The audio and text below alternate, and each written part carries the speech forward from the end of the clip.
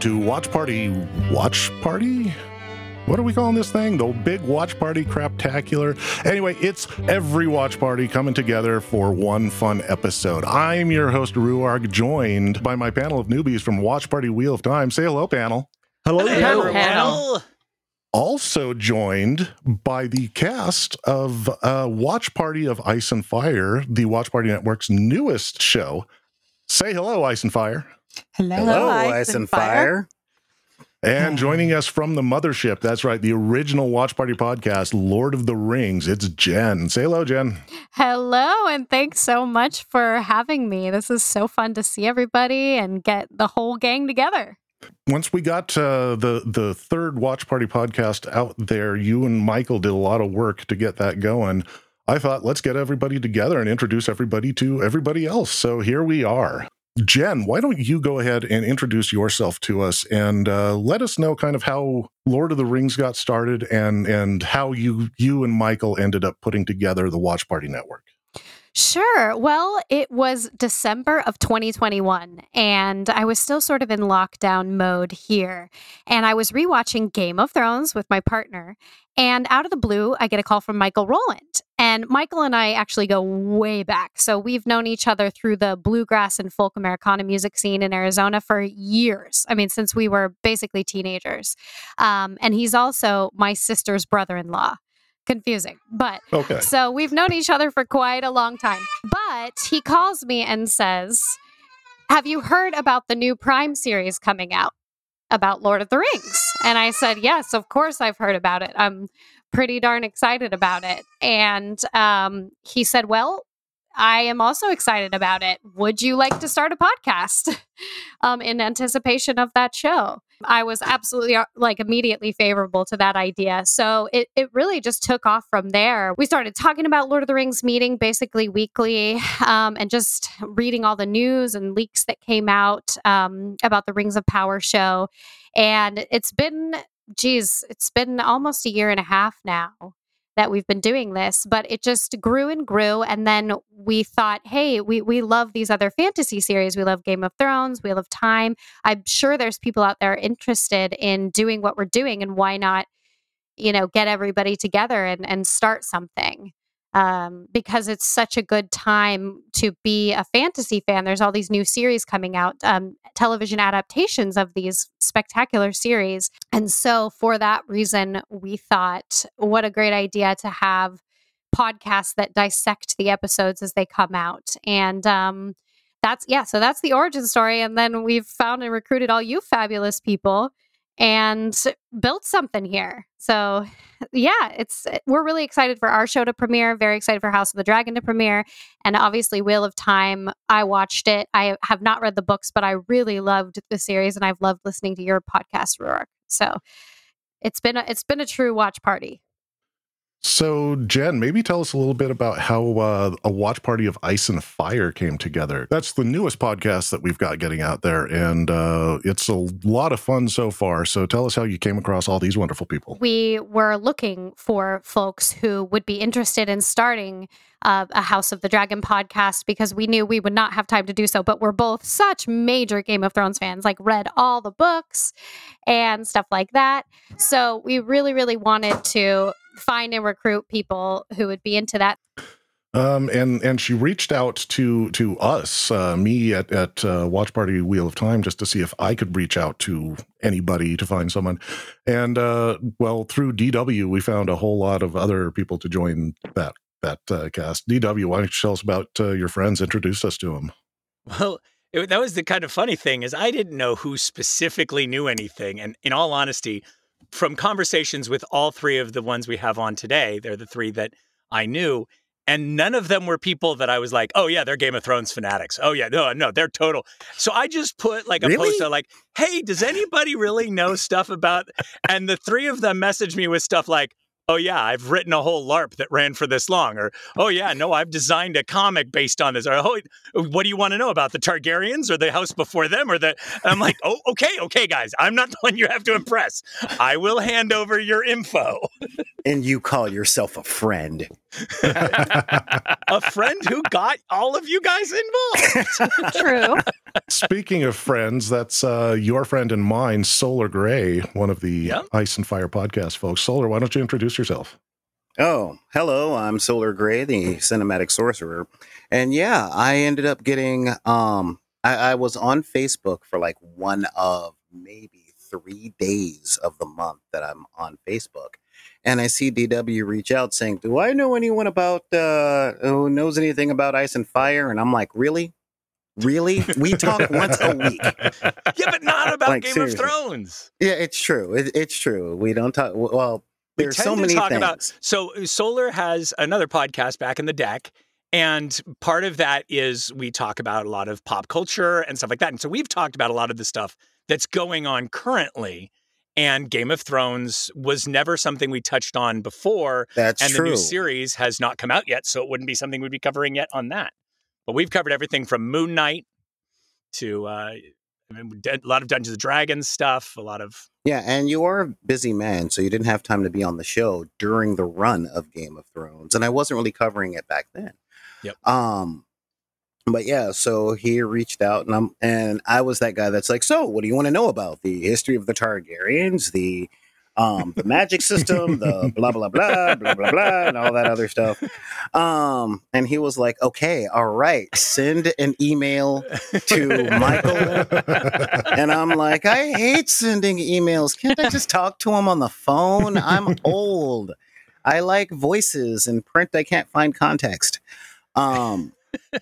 And sure enough, he hooked me up with this group. And yeah, seriously speaking, like he hooked us when I met Uzma, I was just blown away. Like I thought I knew the lore, but bruh, I'm like, do you get paid for spending 16 hours a day in these pages or what? And of course, you know, Morgan being the serious historian, she's amazing. And then Constance's knowledge of all of the costuming and the techniques, and this is the thing that just blew me away the most, the social messaging that the wardrobes give off. And she's just like, it's hard for me to talk on the podcast because I'm so busy listening going, really? I didn't know that. All right, notes. Yeah, that's right. I studied a little bit of Renaissance history, but yeah, no, that's okay. Yeah, that's cool. So yeah, and we started this podcast, and it has been a blast getting to know everybody and getting in our groove. And I've been listening to the first 3 episodes that you guys put out, and they're a lot of fun. You guys obviously have a good rapport right off the bat, and really fun to listen to. And speaking of that person that blew your mind, Constance, why don't you go ahead and introduce yourself? Let us know a little bit about you. Sure. My name is Constance. My pronouns are she, her. And I've grown up in the world of fantasy and science fiction. My primary love is Star Wars because I remember that's the first movie I could ever remember seeing was Return of the Jedi.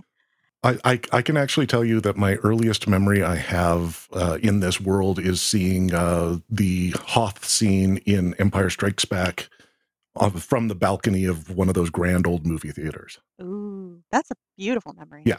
I don't know if that actually is genuinely my first memory, but, you know, I would claim it as such because it's a lot better story.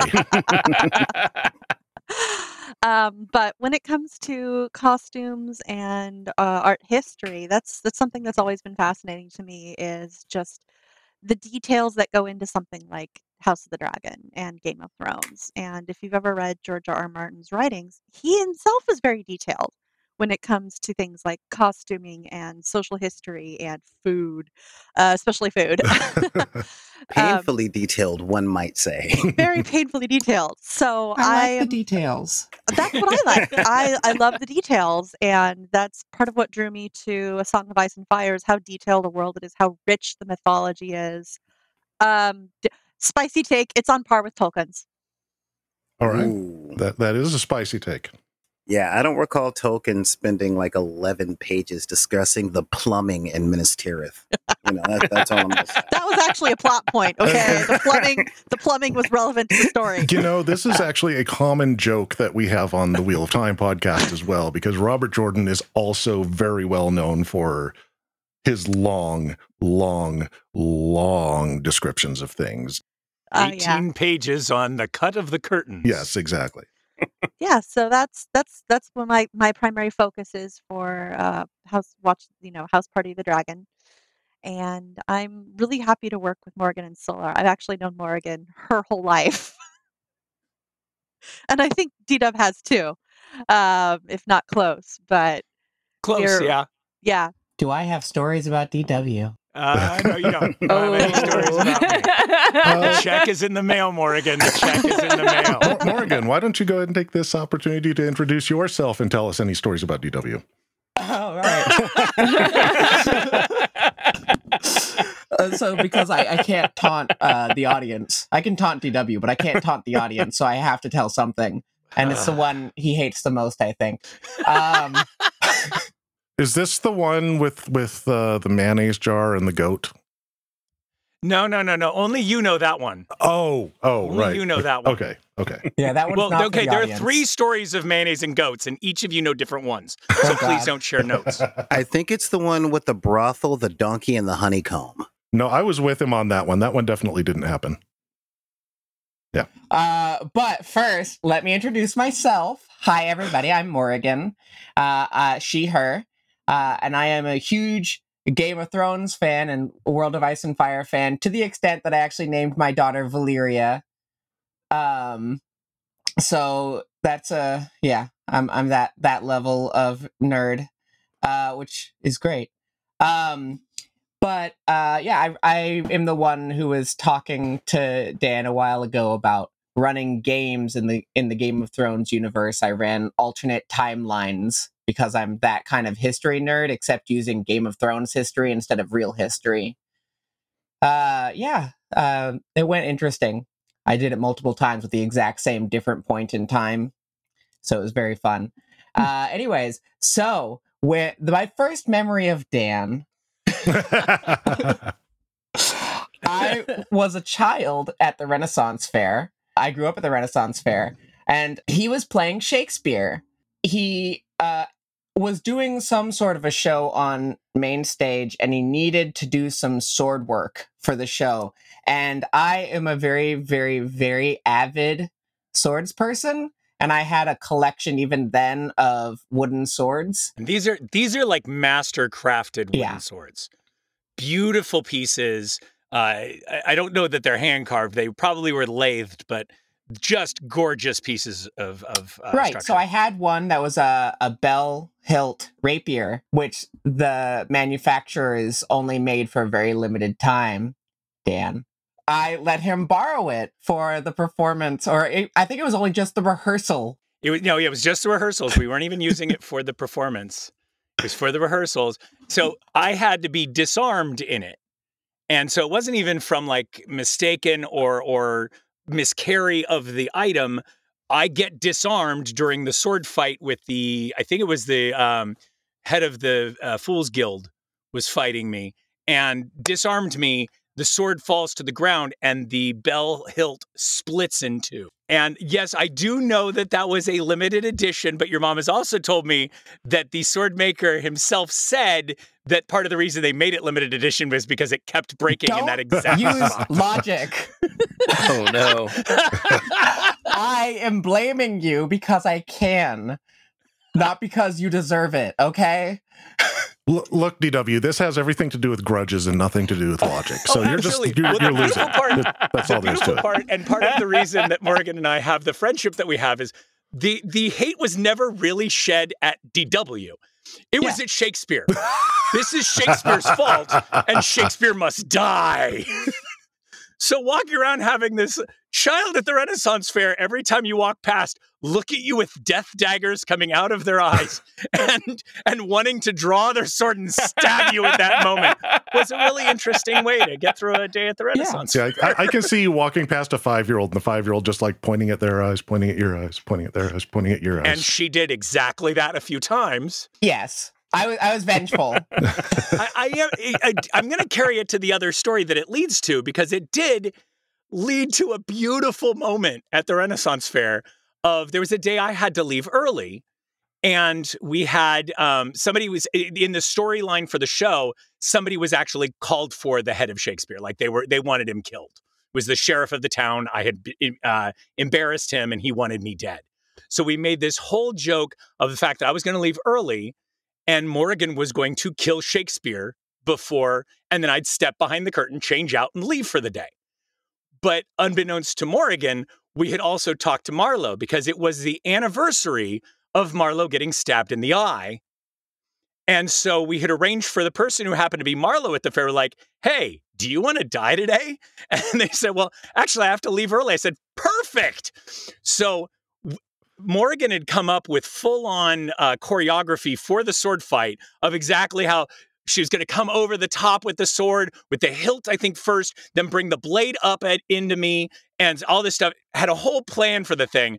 So I try to meet with Marlowe about 5 minutes earlier, and to work out like what we're going to do. And Morrigan comes walking up the street early.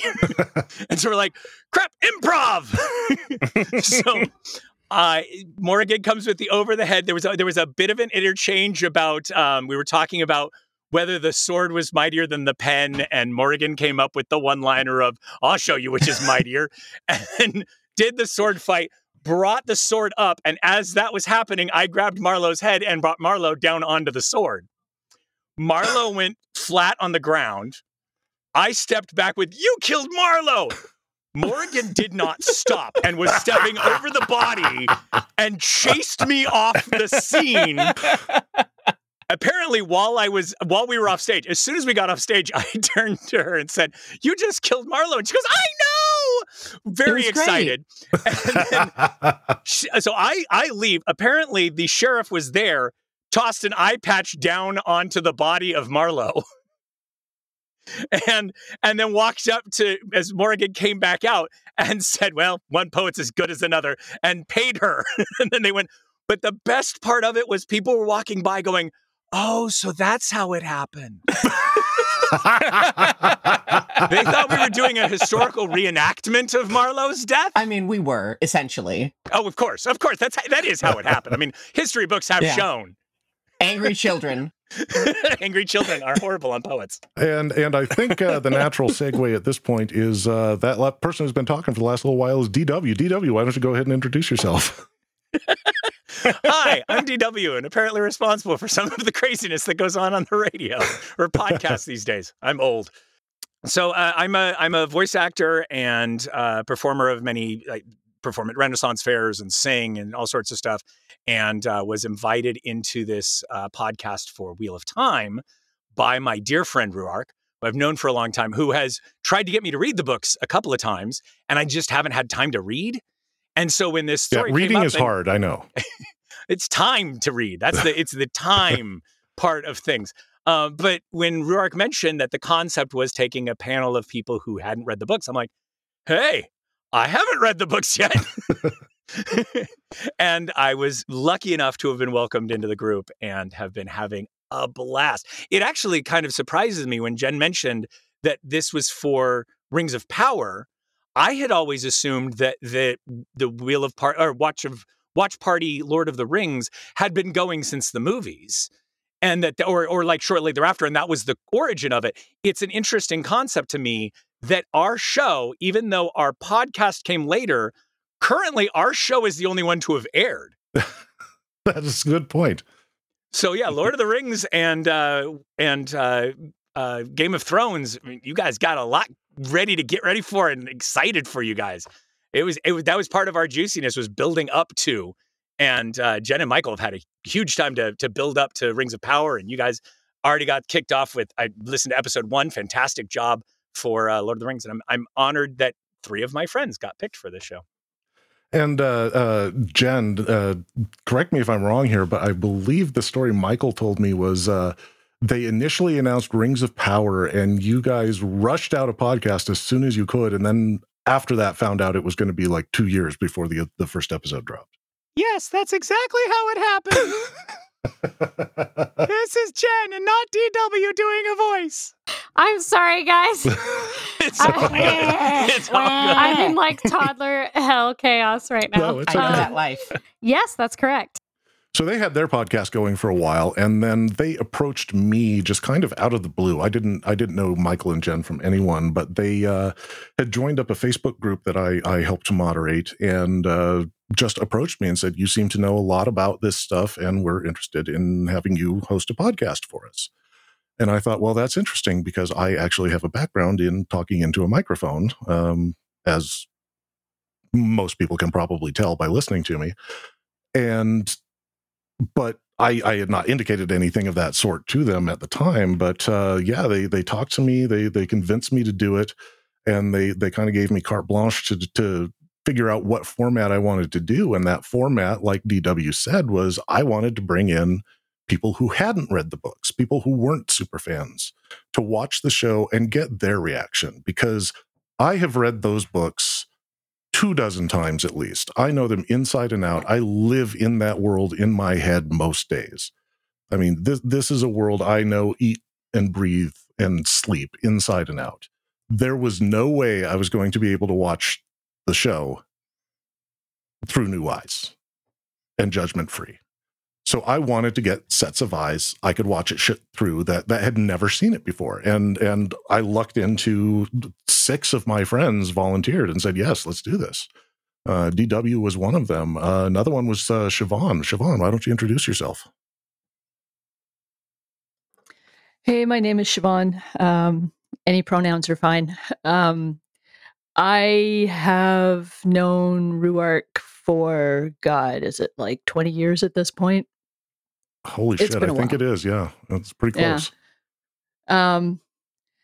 So when the Wheel of Time was announced, I recall Ruark basically splattering excitement and delight all over the place and talking up how much they love the show, being so excited about this book that I had never read. If I recall correctly, you had set up a Facebook group for people who had never read the books, specifically to watch the show and share theories and talk about it. And I joined the Facebook group because I'm a big fantasy nerd and thought this sounded like a lot of fun. And then the proposal came up to start this podcast and participate in watching the show and just talking about it from the perspective of somebody who knows nothing about the lore, knows nothing about how the universe works. And I volunteered. I thought it sounded like a lot of fun. And I've been having an absolute blast with it. I've made new friends. I've, been able to sit here every week and just shit talk about something I know absolutely nothing about, which is like my favorite activity ever. And it's been a hoot. And then another person who joined in with me when I sent out that invite was Axel. Axel, why don't you go ahead and introduce yourself? I'm Axel. My pronouns are they, them. I've known Ruark for, again, about 20 years through the same net goth scene as Siobhan. We met in, I think, New Orleans at a bar, dressed in black. Remember, it was a drinking. carousel bar. That bar was spinning. That's right. Yep. The important thing is, people at a bar dressed in black. Yes. That's pretty much been a theme of our friendship. Ever since, yeah, pretty much. Yep. That and reenacting the great Anglo-American pig war of 1860-something. Well, if you kept your taters out of my pig, there wouldn't have been no war. If you didn't put your taters where my pig wants to eat, there wouldn't be no war. If you'd keep your pig penned in and away from my taters, there wouldn't be no war. Yeah. Yeah. We could go round in circles, I think, for a bit too long like that. Dear Liza. I was just waiting for the comment about somebody keeping their taters on a leash. No, this actually was a real war that was fought between it was a war that was almost but not quite fought back on the it was one of the islands between like Seattle and Vancouver Island in the Northwest. It was just before the American Civil War. The island had both American and British colonists on it, and a pig owned by a British colonist ate potatoes belonging to an American colonist. There was an argument. British Royal Naval ships showed up. American soldiers kind of like got their cannons out. They were both pointing at each other. Both sent kind of messages back home saying, "What the fuck do we do?" But the commanders on both sides were very much, okay, we're not going to start the thing without permission. A lot of the soldiers were like, we really want to fight, we want to fight. So there was lots and lots of saber rattling, and it was really, really close when HQ on both sides were like, we do not want to fight. You know, the Americans were like, we're about to have to start fighting with those slave owners down south, so we don't want to fight with the British as well. The British were busy with other wars, so they were like, we don't want to fight the Americans. Also, like, there's way too much wheat comes out of America, and that feeds everybody in the UK, so we don't want starvation at this point.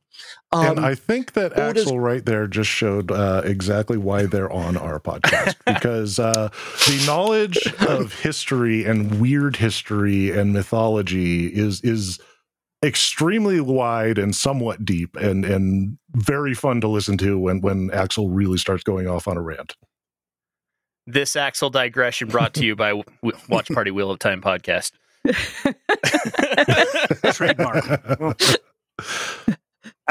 I was into it. I was hoping to find out that it ended because someone brought a carrot and everyone just kind of fell apart. You know, it ended because both sides got told, no, don't fucking fight, and then they reached a compromise, and I think both farmers ended up unhappy. See, the way I see it, yeah, feed the pig a carrot and some onions, and then just roast the whole thing, and then you've got like some pork with a nice, you know, the stuffing in it, and everybody's happy. Yep. It's like the first Thanksgiving. So likely what happened is that the captains, the commanders of both armies, ended up having a pig roast together, while the owners of the pig and the plants were like, what about us? And that, of course, led to the Great Parsnip Skirmish of Iowa in 1841. So that makes sense. That totally makes sense. There you go. Yeah, the TLDR for me is I know more than most people about everything except the thing that they know lots and lots about. And speaking of people who know lots and lots about something, there's David. I do. I would say that you know more about Star Trek than just about anybody I know, and that's saying something considering I know quite a bit about Star Trek. Yeah, so I'm David. He, him. I have known Ruark through their spouse for, gosh, now it's probably about 10 years. We worked together. Has it been that long? And we were Facebook friends for a long time and banter back and forth about the various Star Wars things going around. And I had read Wheel of Time, the first book, back in high school and remember absolutely nothing about it other than I enjoyed reading it. And so when Ruark mentioned that they wanted to start a Facebook group about discussing the new show, I'm like, yes, I'm all for it. I love visual media, so I'm going to be watching this. And then I had thought about doing podcasting for quite some time, and the podcast got brought up in that group. And so, yep, here I am. And now it's really a family. So we're just going to keep on going. Yeah, I would like to extend a wish to you, Ice and Fire people, that we lucked into a whole bunch of people who knew each other through Ruark, but now feel very much a camaraderie for each other. For those of you who didn't already know each other, I hope you guys have that same kind of luck in your podcast. Oh, yeah. I now love everybody except Constance because I already knew her. That was a very backhanded way of putting that. I love that. Constance. Yeah, I was actually going to say that there is a Game of Thrones costume prop set exhibit happening at the LA Natural History Museum. And Solar Morgan and myself are going to go together. That way we can have a nerd field trip and maybe even record a little something for the Watch Party of Ice and Fire while we're there. Take photos, put it up on our Facebook page. I'm really looking forward to that just because like they're saying, the details are my specialty and my favorite thing about this. So I get to look at the costumes up close. It's going to be fun. That sounds like so much fun. Yeah. I really wish that they would do a Costumes of Wheel of Time exhibit because, yeah. Yeah, they didn't really do the Game of Thrones one until well after the series had ended, though. Well, they needed to apologize for season 8. Really. It was pretty. Look at us. Come on, it was pretty. Matter of fact, exhibited here is a Starbucks cup. Y'all, you know that. So I heard the Starbucks cup only got on the show because it knew the water bottle. Well, I think what was happening there is they were explaining how they were able to get from one side of the continent to the other in a few hours was caffeine-fueled dragons. See, I took it as a capitalism message that Starbucks had even gotten to Westeros. Well, see, honestly, most people don't actually know this geographically, but the continent of Westeros is just a little to the west of Seattle. You see, it's an island. I thought it was just west of Easteros. No, actually, it's north of Southoros. Oh, all right. Yes. I thought it was south of Northoros. No. But that's a common error. All right. That's a common error, actually. And this is why you are on the Ice of Fire podcast and I'm not, because I don't understand the geography nearly as well as you. It's okay. I can't read a regular clock, which is why I'm bad with wheels and time. Yeah, I have to say I have not even seen Wheel of Time, and now I want to see it. No shame. Well, one of the first, one of the first forays into fantasy for me was seeing the cover art on the paperback books in like you said in the high school library, and that was just this looks really interesting. Look how cool this art is, and that's when I first picked up the Wheel of Time. See, I only read the first 3. I'm like, these are fun. But I've always, real talk, I've always been more into sci-fi than fantasy for complexion issues. And when I read The Wheel of Time, though, I'm like, dude, time travel, magic, that's what I was thinking when I first picked up the books. I'm like, yes, we can deal with this. And I was genuinely surprised and more welcomed into my D&D group after I got done. That sadly does not surprise me. No. Well, I am probably the only person in the Western Hemisphere that has not seen a single episode of Game of Thrones.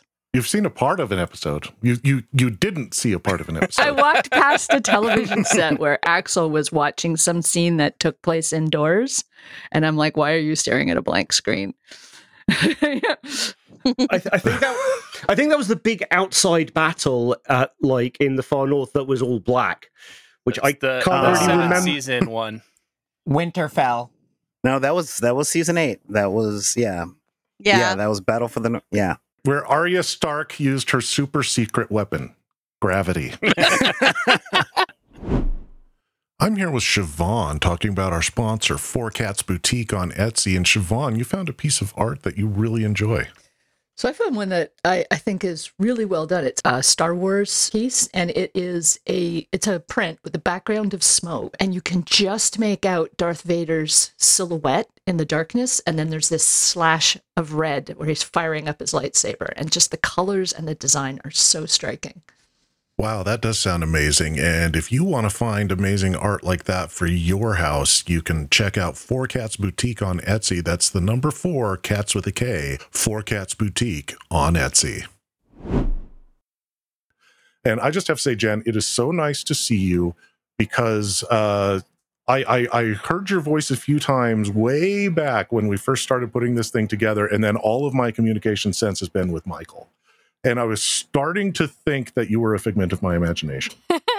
I was thinking that Michael was filling me full of something. He's like, oh, yeah, I have a podcast co-host. She's in Canada. Yeah.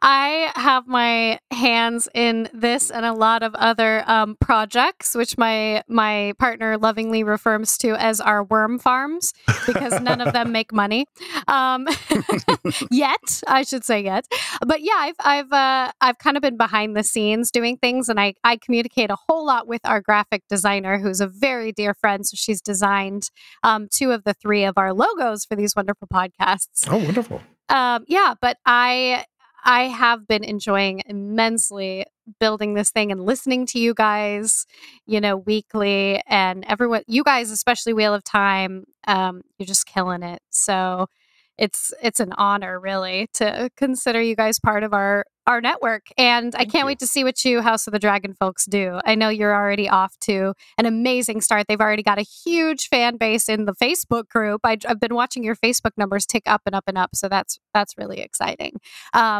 But I'll kind of get to my show and the reason that I feel like people should get excited about this show and hopefully listen to our podcast as your companion as you watch the show.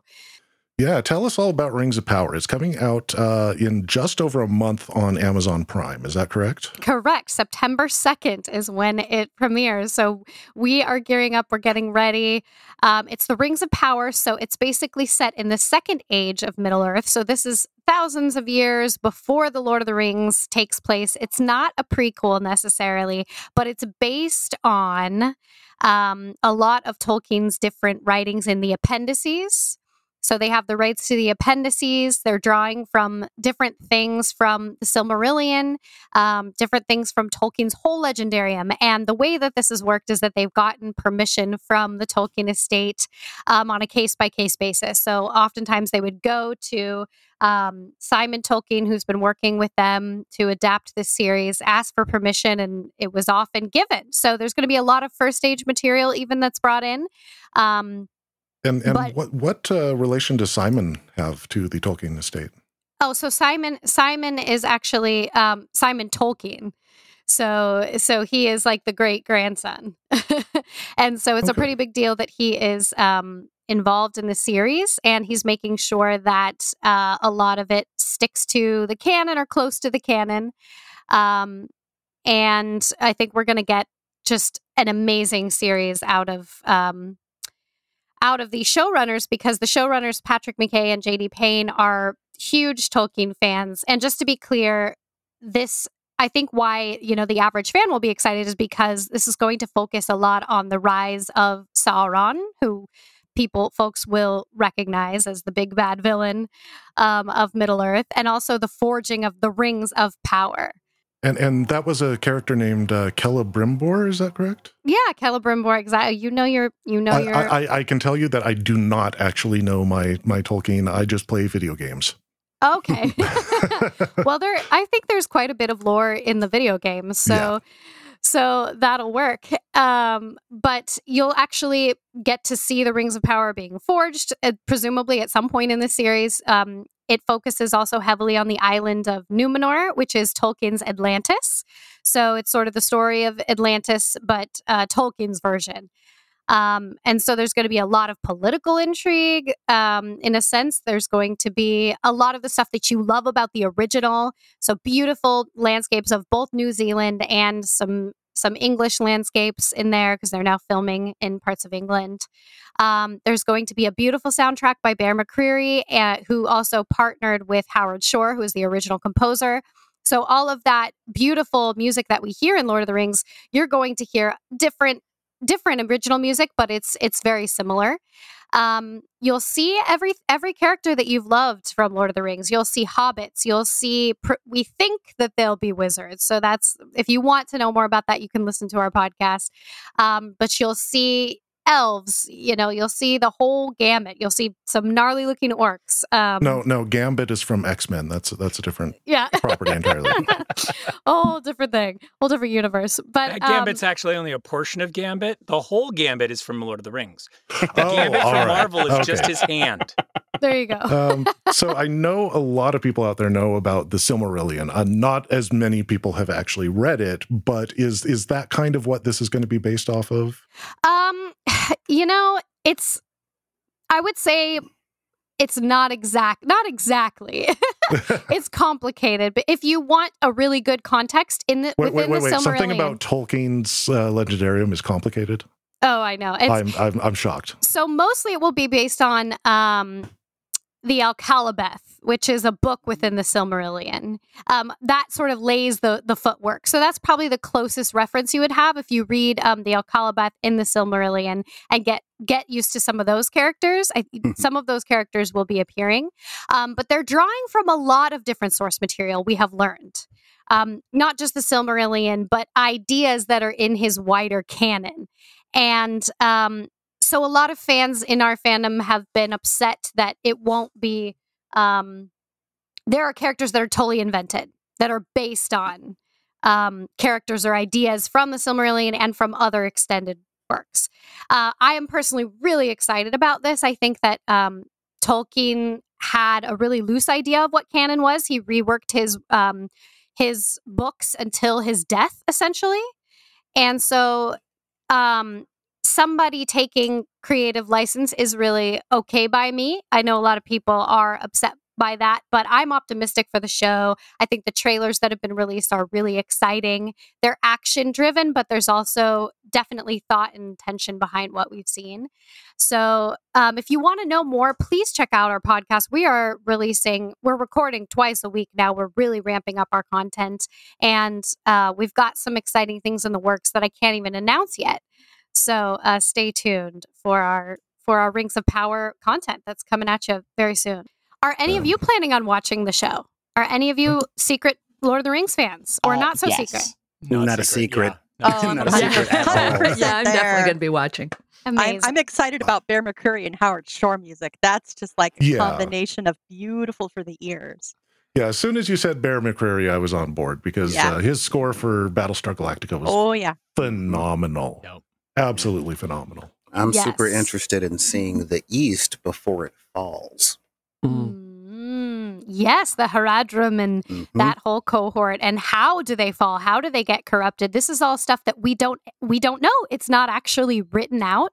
There's not a play-by-play of it, so they're able to imagine a lot of what this is going to look like. And this is going to be, I forgot to mention, this is going to be the most expensive television show ever made. So I have some high hopes for some of the visuals, and I think, as far as the cinematography, what I've seen so far, I'm totally in love with. It's a very dramatic and beautiful, bright colors and just sweeping landscapes. It's pretty exciting. They had the budget to make what they wanted to make. There was essentially, Jeff Bezos is a fan of Lord of the Rings, so he was like, there's no cap on this thing, go crazy. And that's exactly what they did. Yeah, and it looks like they really followed the design aesthetic of the Peter Jackson movies and just kind of went bigger and broader with that same design aesthetic. Yeah, and Rivendell looked exactly the same as Yeah. in the Jackson movies in the Well, trailer to me. It's really hard to improve upon what a workshop does. No doubt. Very good point. Yeah, exactly. And what is involved, and they've brought in, some really great designers. The costumes that we've seen have been beautiful and intricate. I know a lot of you Song of Ice and Fire people are costume nerds, I'll say. So I don't know if you've seen the Lord of the Rings promotional pictures, but they're absolutely gorgeous. The costumes, very intricate. Mhm. Though I am reticent that wizards might be in the show because this actually it predates the lore for when the wizards got to Middle Earth. You see, they didn't come until the fall of Sauron. Okay, all right, I'm done. That has been a lot of people's concern. But so Michael and I have speculated that the only wizard that we'll see is a blue wizard, which would actually be consistent with the lore, because there's a version of Tolkien's writings where the blue wizards do come in the Second Age to Middle Earth. So if that's the case, then it's totally consistent. But if it's not, if it's people have said, oh, it's Gandalf, that's the meteor man that landed on Middle Earth in the trailer, and people are upset about that, I think I might be a little irritated by that if it is Gandalf. If it's a blue wizard, great, awesome. It really that's should be exciting. Alatar or Palando. But yeah, again, it's like let Ian McKellen rest. Right. Let him rest.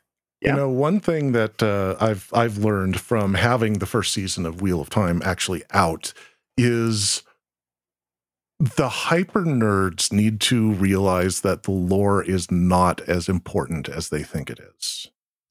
It can get fudged around. It can get moved around quite a bit and still work and still make sense. And that's something that a lot of us had to learn the hard way with Wheel of Time. But I've come around to it with watching Wheel of Time with, I don't know what's going to happen next. I know in broad strokes what's going to happen down the line, but I don't know what's going to happen immediately next, because they're taking the points in time that are happening and a little bit of the lore and kind of, melding characters and rewriting the story so it works in a visual medium. And I understand all that, but it also makes it so I don't know necessarily exactly what's going to happen. And for the first time in like 10 years, I have Wheel of Time content and don't know where it's going.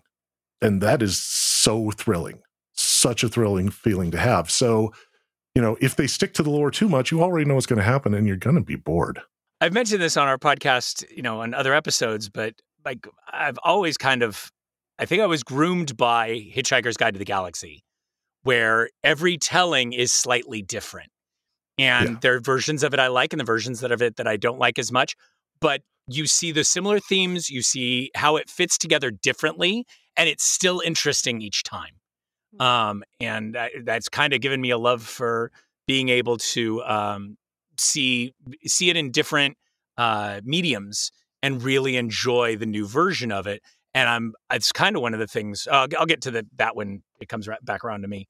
But yeah, I'm really looking forward to seeing some content from Lord of the Rings that I don't know. Yeah, and Wheel of Time, we really have a convenient way to explain that away, is just saying, it's just another turning of the wheel. Yeah, exactly. Solar, you have something. Yeah, it's there's an old saying that the medium is the message. I've been reading books and comics and looking at adaptations since, God, I think the mid 80s. And I know so many purists that are like, I want the show or the movie to be a complete recreation of what's in my imagination, although I'm not a writer, a producer, a director, and I don't know any. But I demand to see this, and if I don't get it, I'll pay my hard-earned money to complain. And I'm going, the producers are happy for your hard-earned money, and they're not listening to your complaints. But one of the things that I always try and do myself is to judge each adaptation to the medium that it's from. I learned this, like my really big lesson on this was Paul Verhoeven's 1996 production of Starship Troopers. So much not the book. And so much not the book, but still an amazing thing in its own right. Yes, exactly. Brilliant on its own legs. Yeah. And ironically, the closer thing to the book adaptation of that was the Roughneck CGI cartoon that came out in 98. But when I looked through my novel collection and then my DVD collection, I'm like, I'm so glad I'm not getting a page per page retelling. I think the closest thing that I've seen so far was Zack Snyder's Watchmen. Yeah. And it was like, yay, it's moving, and maybe because my imagination has a larger budget than Hollywood can afford, even with the backing of Jeff Bezos. But, the loyalists that want that, I don't really think they know they don't want it. Constance, you had something. Yeah, well, first of all, on the whole topic of the medium translations, Sandman. I don't know if we're going to do a watch party for Sandman or not, but that's something I'm really excited about because they have taken a lot of the shot for shot, straight out of the comic visuals. Yeah. And some of those are just so beautiful and so stunning. And they've made a lot of adaptations and changes because sometimes the written word does not translate to the visual medium. Sandman has the big advantage of Neil Gaiman being right involved in the production of it. So as we saw with Good Omens, he's going to produce something that stands up to the medium and doesn't screw things up along the way, which can easily happen with things like, for example, the Watchmen movie, which managed to be oh so close to right, but have just a few things that demonstrated that it's completely missed the point. Yeah. Which I think went on about in one of our earlier podcasts. You go on about something? No. I might have done, yeah. I'm just happy that they got Gwendolyn to play Lucifer. That was, I melted. Yeah. She looks amazing. Well, she always does, but I'm like, Lucifer, especially since the role for the comic Lucifer was really solidified in most people's heads as Tilda Swinton in the Constantine movie back in the early 2000s. So that character has a certain look. Not to say that the television show isn't cool, but Speaking of Constantine, Constance, you had something to follow that up with? Yes. Well, not necessarily Constantine, but in the source material for House of the Dragon, there's several different versions of the story. It's relayed as a history of the Targaryen dynasty, and like any kind of historical situation, there's multiple sources. So we don't know which source of the writers are going to draw off of. So there's a lot of room for interpretation just within the actual text of the story. So we don't know which version we're going to get when it actually broadcasts. So that's something that's kind of exciting for those of us that have read the books. We don't know where that's going to come from. Morgan. Going back to all the different mediums and stuff like that, I want to express a little bit about my experience with Lord of the Rings. My first experience with Lord of the Rings was one of the multiple radio shows. We would listen to it while we were driving down to the Southern California Renaissance Fair. Later on, I got another one of the radio shows, and then I watched the animated movies, and then I got to see the live action movies, and then I read all the books. And I have loved every angle of it that I've seen, and they've all been very different, and very few of them have Tom Bombadil. Missing the best bit. Yes. Yeah. So I just want to say, regardless of source material, that you can make something great. I do want to point out, though, that if a showrunners are trying to stick to the source material and then change their mind later on, that can be a little harder. I find it interesting because my prime fandom is Star Trek, and that's a medium where it was always video, always visual. There isn't a novel or a comic book that it was written based on. And so it's unusual to see some of these fandoms that have these bases and how they react to them differently. And it's also kind of evolved differently with Star Trek itself, because now you have fandoms that grew up on the original series that are poo-pooing all of the new stuff because it's not their Star Trek. It's like, well, it's the same thing, guys. You know, it evolves. Even if it's all visual, it's somebody else's interpretation of the universe. And it's also interesting how different mediums translate well to becoming visual media. Like the more modern comic books, it's a little easier to adapt those one for one. Some of the older comic books, it's a little more silly with the outfits and whatnot, but where comics don't have as much description, it's also really a visual media. You can kind of move those to a video or a TV format a lot easier and still maintain the shot for shot look that was in the original media. David, really interesting when you brought that up, and thinking about the fact that Star Wars started as a TV medium, but has become a comic series. There are novels, there are all these other things. And each variation of the show has become a different kind of telling with a different target audience of what type of story they're trying to tell, whether it's a stationary story or a lost in space story or a, starting out story. And they've done so many different angles. And I'd give Star Trek the credit for being one of the few that has had such a rich parody that has excelled. Galaxy Quest, the Orville. These are really kind of spin-off / parodies. Lower Decks. It's an official parody. I know, exactly. and there isn't. I would be amazing to see that happen from Lord of the Rings. Somebody do a fantasy story that was still trying to be a fantasy story, but also poking fun at Wheel of Time and Lord of the Rings and all these other stories would be a brilliant story. I think it would be very interesting. I think some have done a little bit of that. I think Axel, has a suggestion. Yep, Board of the Rings, which was published, I think, by Harvard Lampoon back in the late 60s, early 70s. I remember reading it many, many years ago.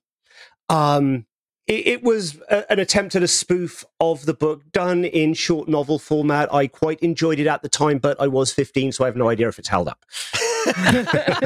But I would recommend looking out for it. Okay, I haven't heard of this, so maybe we'll do this for one of our episodes. We'll read this. Thanks for the suggestion. You're very welcome. Now I can totally see like a 30-minute television show with Bartleman's Butterbur's Chronicles at the Prancing Pony. Like, today another group of adventurers came in. There was a recent puppet show that started kind of doing this that was like Barb the Barbarian or something like that. And it had a little tongue-in-cheek references to all the fantasy stories out there and like D&D and stuff like that. It was really, really cute. But the other thing I wanted to touch on was something Constance said that I didn't know about the Game of Thrones and the Targaryen stuff, that it was from different points of view, which I think offers them a really interesting aspect to tell a story, a one linear story, that from whoever's point of view is that description. Because like you can get the whole, this is what actually happened, but of course this person saw it this way and this person saw it this way. You're talking about the unreliable narrator trope. Exactly, yeah. But playing it from the opposite side. You've gotten the three relations, now you get to see what the actual story was. Would be an interesting aspect. Well, we do know there will be a dragon saying how much that she hated something, that flames were coming from the side, of her face. Yes, lots of flames and heaving flames. So, Morrigan. Yeah, I just want to add in, based on what DW was saying, that pretty much that's the whole way Game of Thrones and all the subsequent books are written. Every chapter is named after the character whose perspective it is focusing on. And they can sometimes show the exact same scenes from different sides and at slightly different times, while the other characters don't see it. And it gives you a lot of dramatic irony and gives you a lot of perspective and makes you wonder, is what I saw under this character actually real, or is it just this character's skewed view of the world? Joffrey's wedding had like 3 perspectives, if I remember right. Yeah, that's something that's really common in Robert Jordan's writings as well. The Wheel of Time, almost every chapter is from a different point of view. I remember looking it up once. There are 1,700 named characters and like 400 different unique points of view or something like that in the books. So yeah, it's apparently a trope that is common in fantasy at this point.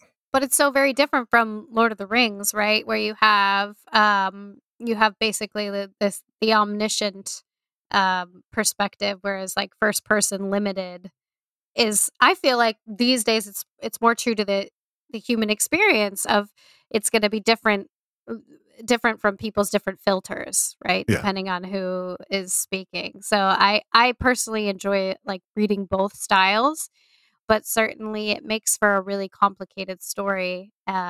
What's deciding what the takeaway is, because I did read House of the Dragon, and it read like more of a historical document to me, but I did love getting the different perspectives from different Targaryens about what was happening. That was pretty cool. That just gave me an interesting idea of the, we're getting the story, and I believe how it's kind of placed, at least in the movies.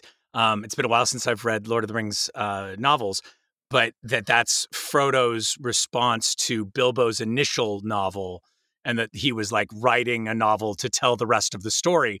But with the trend we currently have of people writing books from the villain's perspective and like that they were misunderstood, it would be interesting for somebody to release Sauron's version of events and how wronged he was. The fandom would literally just like riot if that happened. There would be riots in the streets. I think there's actually room to do something really interesting with that as a sort of a political piece, to direct at the problems with Lord of the Rings. Right, like, because Sauron representing industrialization and trying to build a better world for everybody, and being thwarted by this bunch of reactionary agriculturalists. Brilliant. Honestly, I'd like to see Saruman. He's in the middle and has all those things, and he outlives Sauron. Just saying. Solar, you had something. Yeah, I have to say that I vehemently disagree. Primarily because Lord of the Rings is one of the only stories left that there is an actual good guy and actual bad guy. But having read the Silmarillion as many times as I have, I honestly wouldn't be interested to see any of the second or third age from Sauron's point of view, because he was literally a mark. I mean, he got conned by Melkor. And he's like, yes, I'm a true believer in the guy that was exiled away from Eru Ilúvatar and the rest of the Valar. So, I believe this guy. You know, is Melkor the guy that looks like the Great Gazoo? No, Melkor. Melkor's like the original bad guy. He's So like the true Melkor- devil. Yeah, Melkor is the devil, and Sauron is just an archdemon. Yeah, I swear I had a Tolkien encyclopedia and Melkor looked like the Great Gazoo. He might, and they also call him Morgoth, and there are some other names too. yes. So They all have Melkor is several the dark names. one, and Sauron is Ishamael. Yeah, pretty much. Yeah, there you go. Yeah, Pretty there you go. much. And so yeah, it's like, well, I'm just trying to make this work. It's like the episode of South Park where Cartman calls Cthulhu. It's like, yes, I'm just trying to make the world a better place for you, Sauron. You're trying to make the world a better place for you, you know. And I think that's what a story from his point of view would really come down to. Now, the industrialization idea, I'm right there with Morgan. That would be Saruman's story, and he has the more compelling perspective and narrative arc. So. Listen, Yeah. there's a really great fan fiction community if people want to like take a whack at it. I didn't say I wanted to see them have sex with each other. I said I wanted to see this story. You know what? I'm here for whatever. That's a different subsect of fan fiction. Is it though? David, you've got something. Please take Yeah. us away from this. Going back to the perspectives in fantasy novels, it really makes sense that we see this multi-character perspective style of writing, because fantasy novels tend to be more of a world building situation as opposed to just telling a singular story. And you really can't build a world if you're only seeing it from one character's perspective. I mean, imagine a Game of Thrones if you only saw it from Jaime's perspective. It would be pretty boring, right?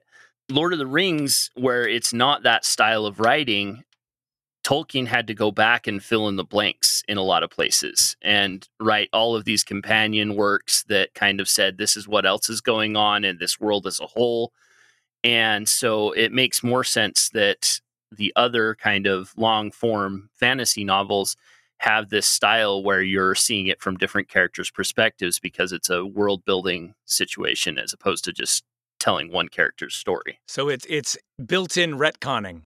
I wanted to piggyback off that and basically say The Hobbit, like straight up all Bilbo's perspective, and you can see throughout the story when other characters are like leaving and doing something else, and you're like, I really want to know what's happening, and it doesn't tell you.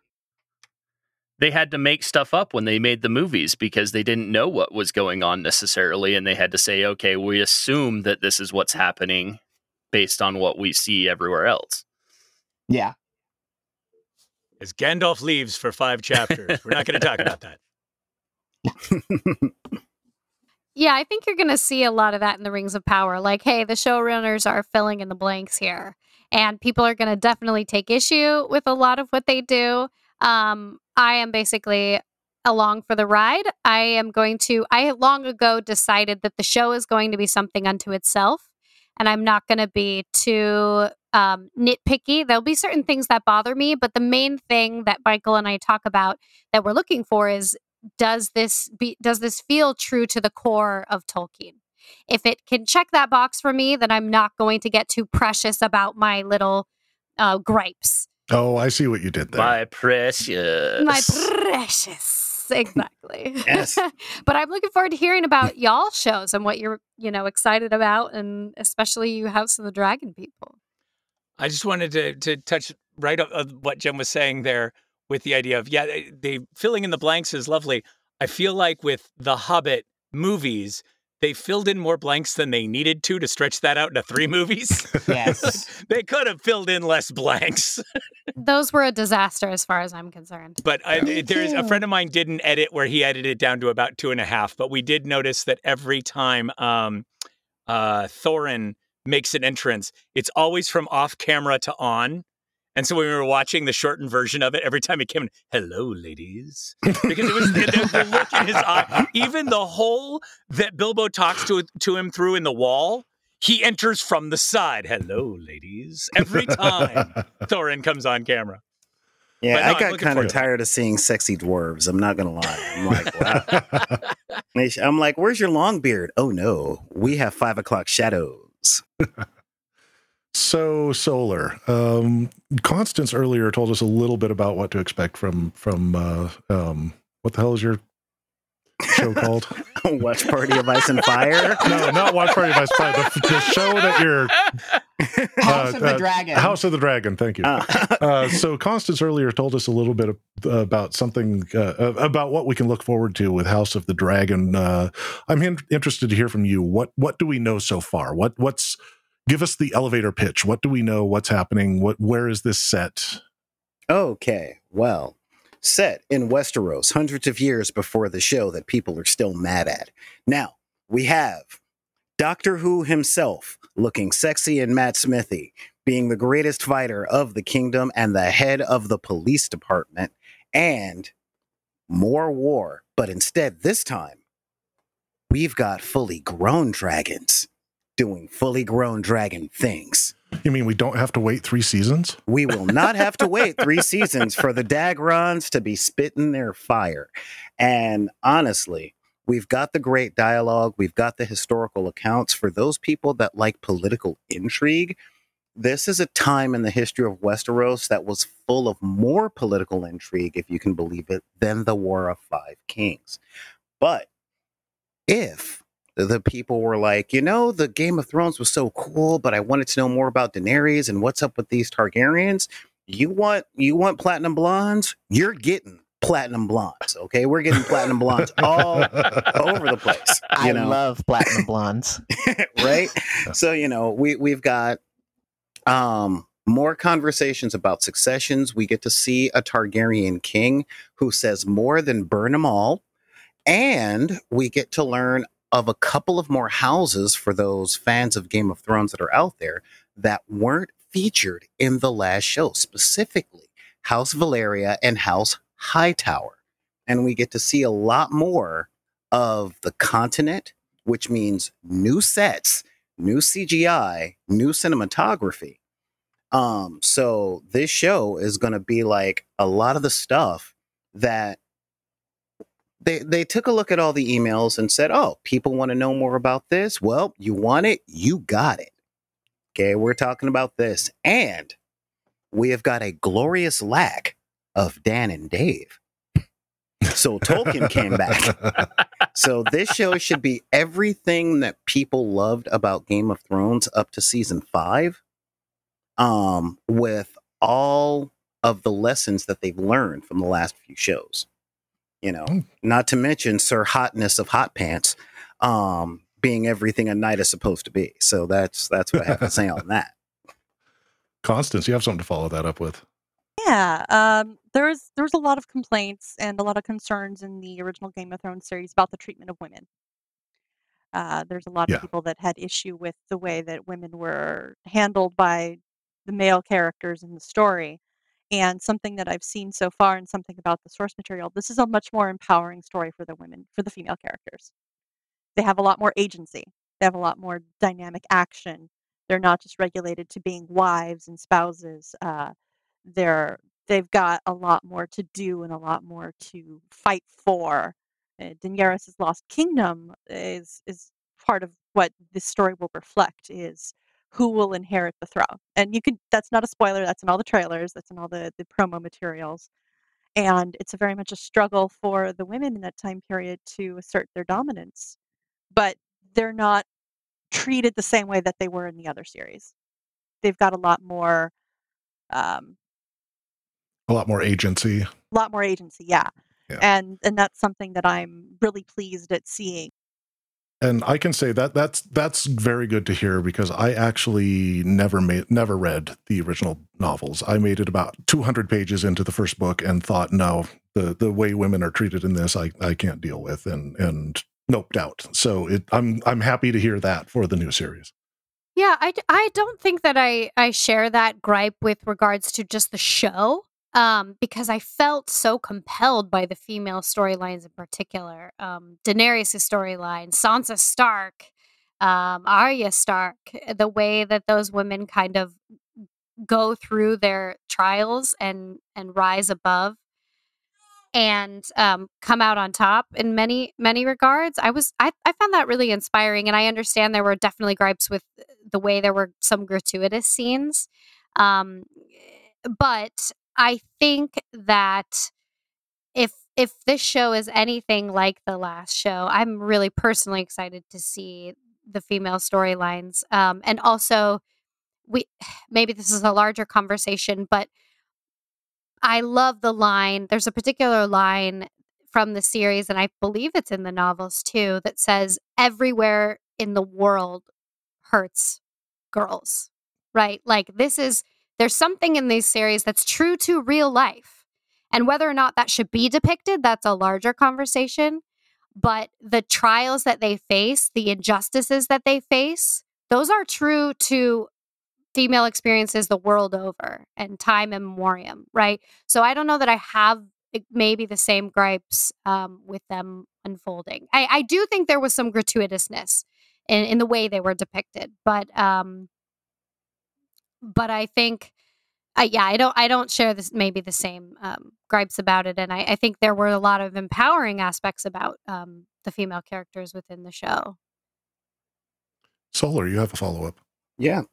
And on that same note, this particular show seems to have gotten a few letters that stated that people were a little tired of seeing people that look like me in the historical context of slaves and eunuchs.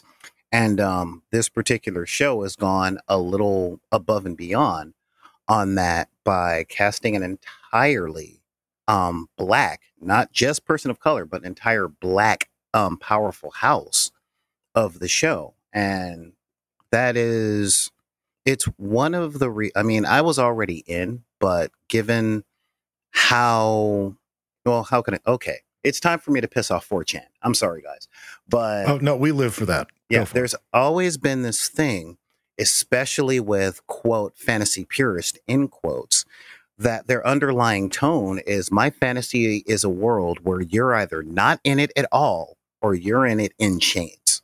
And that's what they would say to people like me and LGBT specifically. Yeah. And this show kind of went, hey, you know what? No. Historically speaking, Timbuktu was the intellectual capital of the Western world during the times of the Greeks and Romans. So, darker people with a darker hue outside of Spain and Europe were everywhere. And so this particular show is giving us a little bit of that. The other family from Valeria specifically are looking at are people that look like me. And that does actually pull a heartstring on that because there's so few of us in fantasy.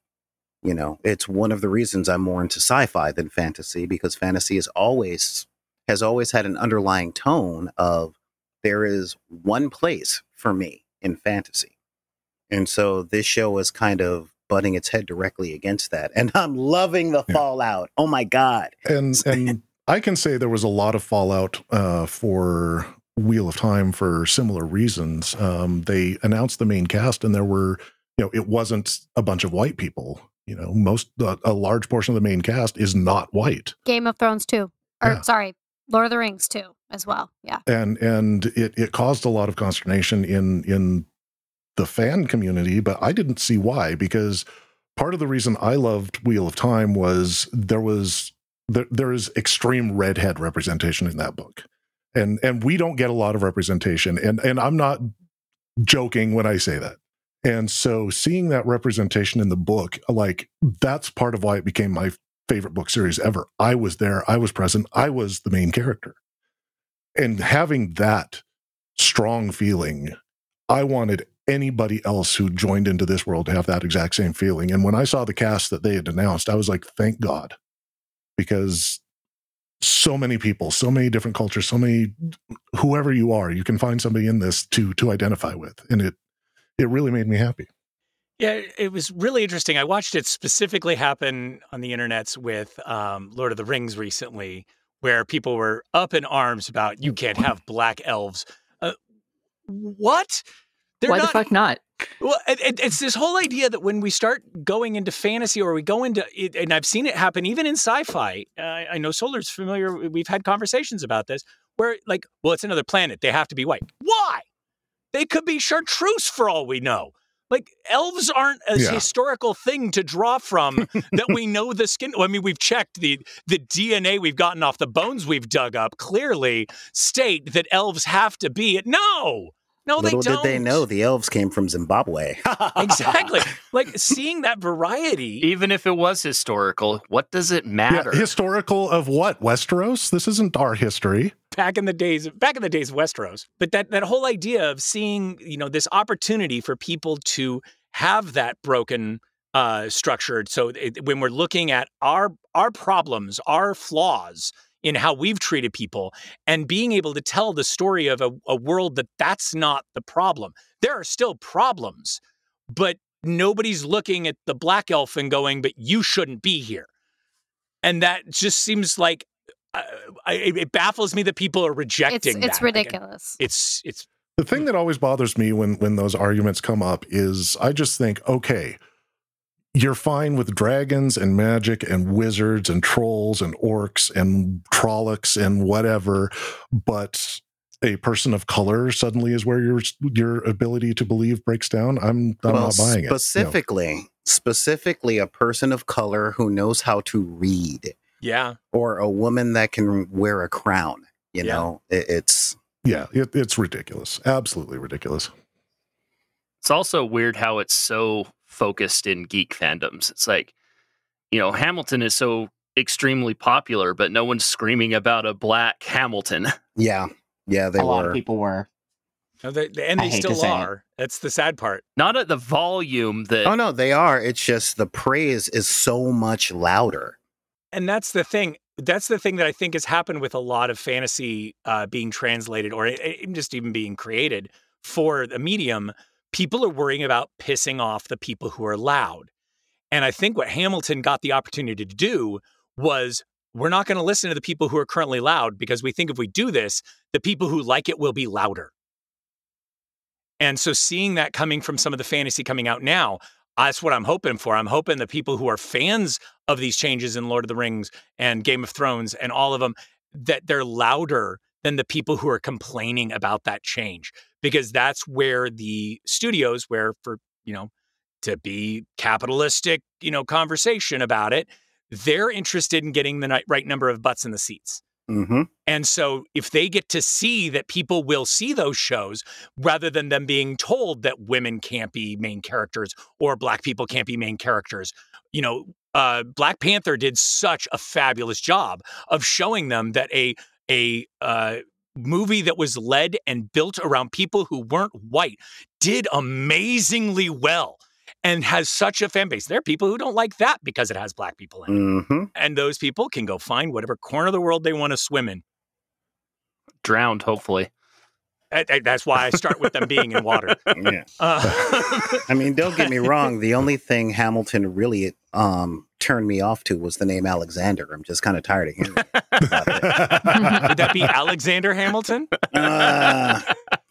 Don't make me hit you with Jellicle. Well, I think that we can all agree that we just need to stop with the gatekeeping in all of our communities, and inclusion and representation are good things. Just be inclusive in your fandoms, be inclusive in your geekdoms. Let other people in. That it's more fun when you let other people in. Or at least put your hate cards back in the deck, because it's getting old. Let there be fantasy trans people. Absolutely. Especially since a magic trope is gender switching. Like that, I mean, it's sex switching. And there's so many, like, yeah, I'm right there with Morgan. Like, I can't believe an entire generation who grew up on Monty Python are having problems with men playing women, women playing men, men becoming women becoming men. It's like the characters are the characters. Let the stories happen. Well, and the beautiful one that's going around right now is if you had no problem calling that man John Wayne and you have a problem calling Elliot Page, your problem is not having a different name than they were born with. Yeah. Oh, and they handled it so beautifully. Hey, man, Marion was awesome.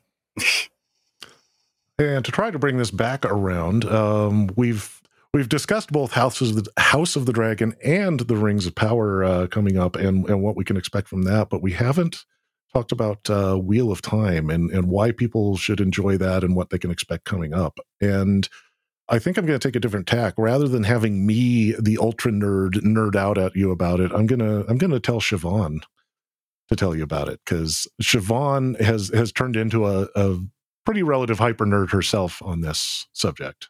For a series that I knew absolutely nothing about when I walked into it. So I mentioned that how I got into this is through Ruark's Facebook group for people who had never read the books. And when the trailers came out, I made a post about my first impression of the trailer. And I think that's the reason that Ruark reached out to me and said, "Do you want to be in this podcast?" Because my review of the trailer was, holy shit, like a group of people who are not all white men with speaking parts who are important to the story, and this incredibly beautiful sets and this incredibly beautiful costuming. The show is going to be so pretty. And actual terrifying monsters. What the shitting fuck is that thing? But yeah, that was very much what appealed to me about just walking into the show, is you have this show that puts so much detail and effort into the costumes, into the sets, into the cinematography. It's incredibly beautifully created. And also you have these characters who are interesting. They're not just diverse in appearance, but diverse in life experiences, in, these world-spanning cultures that are all very different from each other. You don't have the kind of generic, medieval European setup for the entire world. And it's so much fun to watch, and it's so much fun to talk about all these details. And season 2 is coming up. What are you expecting to see with season 2? I'm really looking forward to finding out more about the Aiel Wastelands. And I've mentioned this before. From the trailer, it very much looks like we're going to get into the desert cultures, which, again, is different from what we've already seen. Yeah. Anybody else? What were your impressions of Wheel of Time? Especially those of you not on the Wheel of Time podcast. I'd like to hear your impressions. Well, I watched the Wheel of Time series. I've never read the books. Total newbie, and I'm going to get all the names wrong. I'm going to say everything wrong. But just the female element, the fact that you have these super powerful female beings. What are they called? Remind me. Aes Sedai. The Aes Sedai. The fact that the Aes Sedai kind of are a main focal point of the show, that just hooked me right away. I was like, well, this is cool. These female, I don't know if you want to call them magicians, but they're very powerful beings that can harness energies or things like that. I just thought that was really cool and unique in fantasy. Again, still unique in fantasy. But yeah, it was a really gripping series, and there was such a cliffhanger at the very end. So I'm looking forward to seeing if they can actually defeat this dark lord. I don't remember any of the names, but the Dark Lord's name is the Dark One. So I think we'll give you that one. That was close enough. Okay, the Dark One. Yeah. But just also the cast was incredible. Like all the acting I thought was really, really A+. And they walked that fine line of not being too cheesy or over the top. And the main gal in particular, what's her name? Rosamund Pike. Yeah, Rosamund Pike. Thank you. She's just a compelling lead. She's beautiful, talented. She's the whole nine. So Yeah, I'm definitely going to be watching season 2 and listening to you guys so I can hopefully get names right next time. Constance. Yeah, like I had mentioned earlier, I had read the books at a very, many years ago, and I was very excited to see it translated into the literal medium, the physical world, because of the same reasons that everyone else is mentioning. It's such a beautiful, detailed world. There's so much world building going on. There's so much that we don't know about this world and this turn of the wheel that it's exciting to see where they're going to go. Because like you said, there's some things that you're not this new material, stuff that we're not aware of or stuff that we may not have previously realized with what they're doing. And some of the portrayals are so good. Like the Children of the Light are so beautifully evil. I love it. The thing that really bothers me about the Children of the Light is they gave them really great looking outfits, and some of them are I kind of know. sexy, and it's I don't want sexy Children of the Light. That's just not right. Yeah, they look too good. They're too pretty, too clean. But the Aes Sedai just look so incredible. The one thing I'm disappointed is the Seven Striped Stole. They didn't get that right. But that's just like the little pedantic in me going. There's these details that they got right, and then there's these details that they missed, and so it's the same for any fandom, right? But I'm excited about where they're going to go and some of the characters they're going to introduce that we know and love from the books and where it's all going. So yeah, I'm really looking forward to season 2. The thing that's really been interesting for me and why I'm really, again, looking forward to season 2 and why I'm enjoying being on this panel is very few storylines do I not have some cursory knowledge of. And going into this series, I actually had zero knowledge of the world of Wheel of Time. And when I saw Lord of the Rings, I had read it growing up. When I saw Game of Thrones, I still haven't read a book, but I have so many friends that have talked about it and all of this that I knew the basic gist. I went in kind of with some knowledge of where we were going. Wheel of Time has been a pure start for me, and seeing a different take on magic, a different take on a social structure, a different take on how the world works. Like it was beautiful, and I'm really looking forward to when I first experienced Jurassic Park.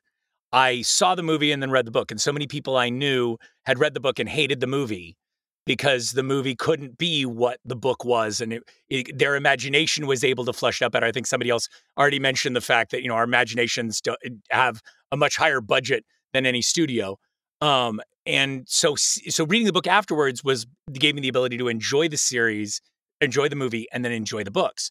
And I'm really looking forward to enjoying the books after this to see where those changes are, even though it's a different direction than people like Ruark. So you'll enjoy reading those sometime in like 2030 something. I was going to say in about 10 years. We're not holding off the whole time. We're holding off until you tell us that enough is in that we can then read those books, at least the I'm first just book. concerned you're not going to be able to stop. That is between me and my reading lamp. Okay, just leave us to be. Solar, you have to take off pretty soon, so I want to give you a last word. Anything else you wanted to bring up? Well, actually, yeah, honestly, joining this podcasting network has been amazing. Like for any listeners out there right now, honestly, listen to all of them. Okay. Wheel of Time, Watch Party of Ice and Fire, the Lord of the Rings podcast, specifically. We're not just a bunch of pedantic people who are saying, look at how smart we are. Our entire purpose is to let our joy of all of these properties become as contagious to you guys as it was to us when somebody threw a book in our face and said, read this, or someone threw a game in front of us and said, play this and then read the books. You guys will love all of this stuff. And quite seriously, like, I know we're in the 21st century and podcasts are the major ways that people get exposed to a whole lot of stuff. And as much as we hate spoilers, we do like to know that there is a gist and there's something worth investing our precious, precious time into with all of the streaming services that we pay for. Not that it's less than cable. But yeah, seriously, like this has been such a blast. Especially being here with the panel from all the different shows. Like you guys are amazing. And yeah, like tune in to our podcast, a Watch Party of Ice and Fire, tune in to a watch party for Wheel of Time, and of course, the watch party for Lord of the Rings, because honestly, it's like hanging out with people who are just in the room with you and being friends with you instead of this week on the news report. We try and keep all the shows very relatable so that we can at least have the sense of a parasocial relationship, question mark. So yeah, and I want to thank you for having me on today. I want to thank everybody for being here, and I think that that's actually a great point for us to just head out of this episode on. Thank you all so much for coming and joining us. I'm going to do our usual wrap up and say thank you so much to Michael and Jen out at the Secret Watch Party Island headquarters. Thanks, Michael and Jen. Thank you. Thanks, Michael and Jen. Our absolute pleasure. You all are fantastic. I'm honored that each and every one of you show up and give it your all. So thank you. And yeah, thank all the listeners. And also thank you to our members from a watch party of Ice and Fire who are with us today. That's Solar, Constance, and Morgan. Thank you so much for joining us. Thank you for having us. And of course, to the panel of newbies, I love you all to death. Thanks for joining us. We love you too, Ruark. Right back at you. Love you too. And final question for everybody on the panel. You get to start your own new watch party podcast. What is your podcast about? Ooh, Sandman. Star Wars. Y'all know I'm saying Star Trek on this one. If it ever gets made, the Elric Eternal Champion TV series that was posited before the pandemic, and if not, Doctor Who. I am actually already like preparing and the wheels are turning for a watch party Jane Austen film adaptations. So we're gonna take it a totally different route, but I have some serious Jane Austen fans in my life who have a lot to say. And I'm one of them. Oh, I'm gonna listen to that one. That sounds like a hoot. Yeah, stay tuned. I have my hands a little too full just at this moment, but it could happen. Sign me up for either the Star Wars or the Sandman. Those are both two very fascinating genres for me. So yeah, I'm with either of you. Star Wars, Star Trek, Sandman, yes, but I really want Watch Party Xanth. Now, that series needs to be made first, and I'm very happy to play the evil magician Trent if any casting agents are listening. And then I'll happily also be on the podcast to talk about it without ruining anything for anybody. But yeah, Xanth, here's Anthony. That's old school. Yeah, following up with DW, if it ever gets made and it gets its second breath, the Dresden Files, that gets a prestige show, along with the Night Angel, if that gets a show, and with the shows that are coming out, sign me up for Sandman. Sign me up for Discovery season 50. Season 2. Season 50. yeah, season 50, and definitely sign me up for Strange New Worlds. I like all in. Great show. Ooh, Stranger Things too. Sorry. If any of those podcasts do become a reality, you can find them right here on the Watch Party Podcasting Network.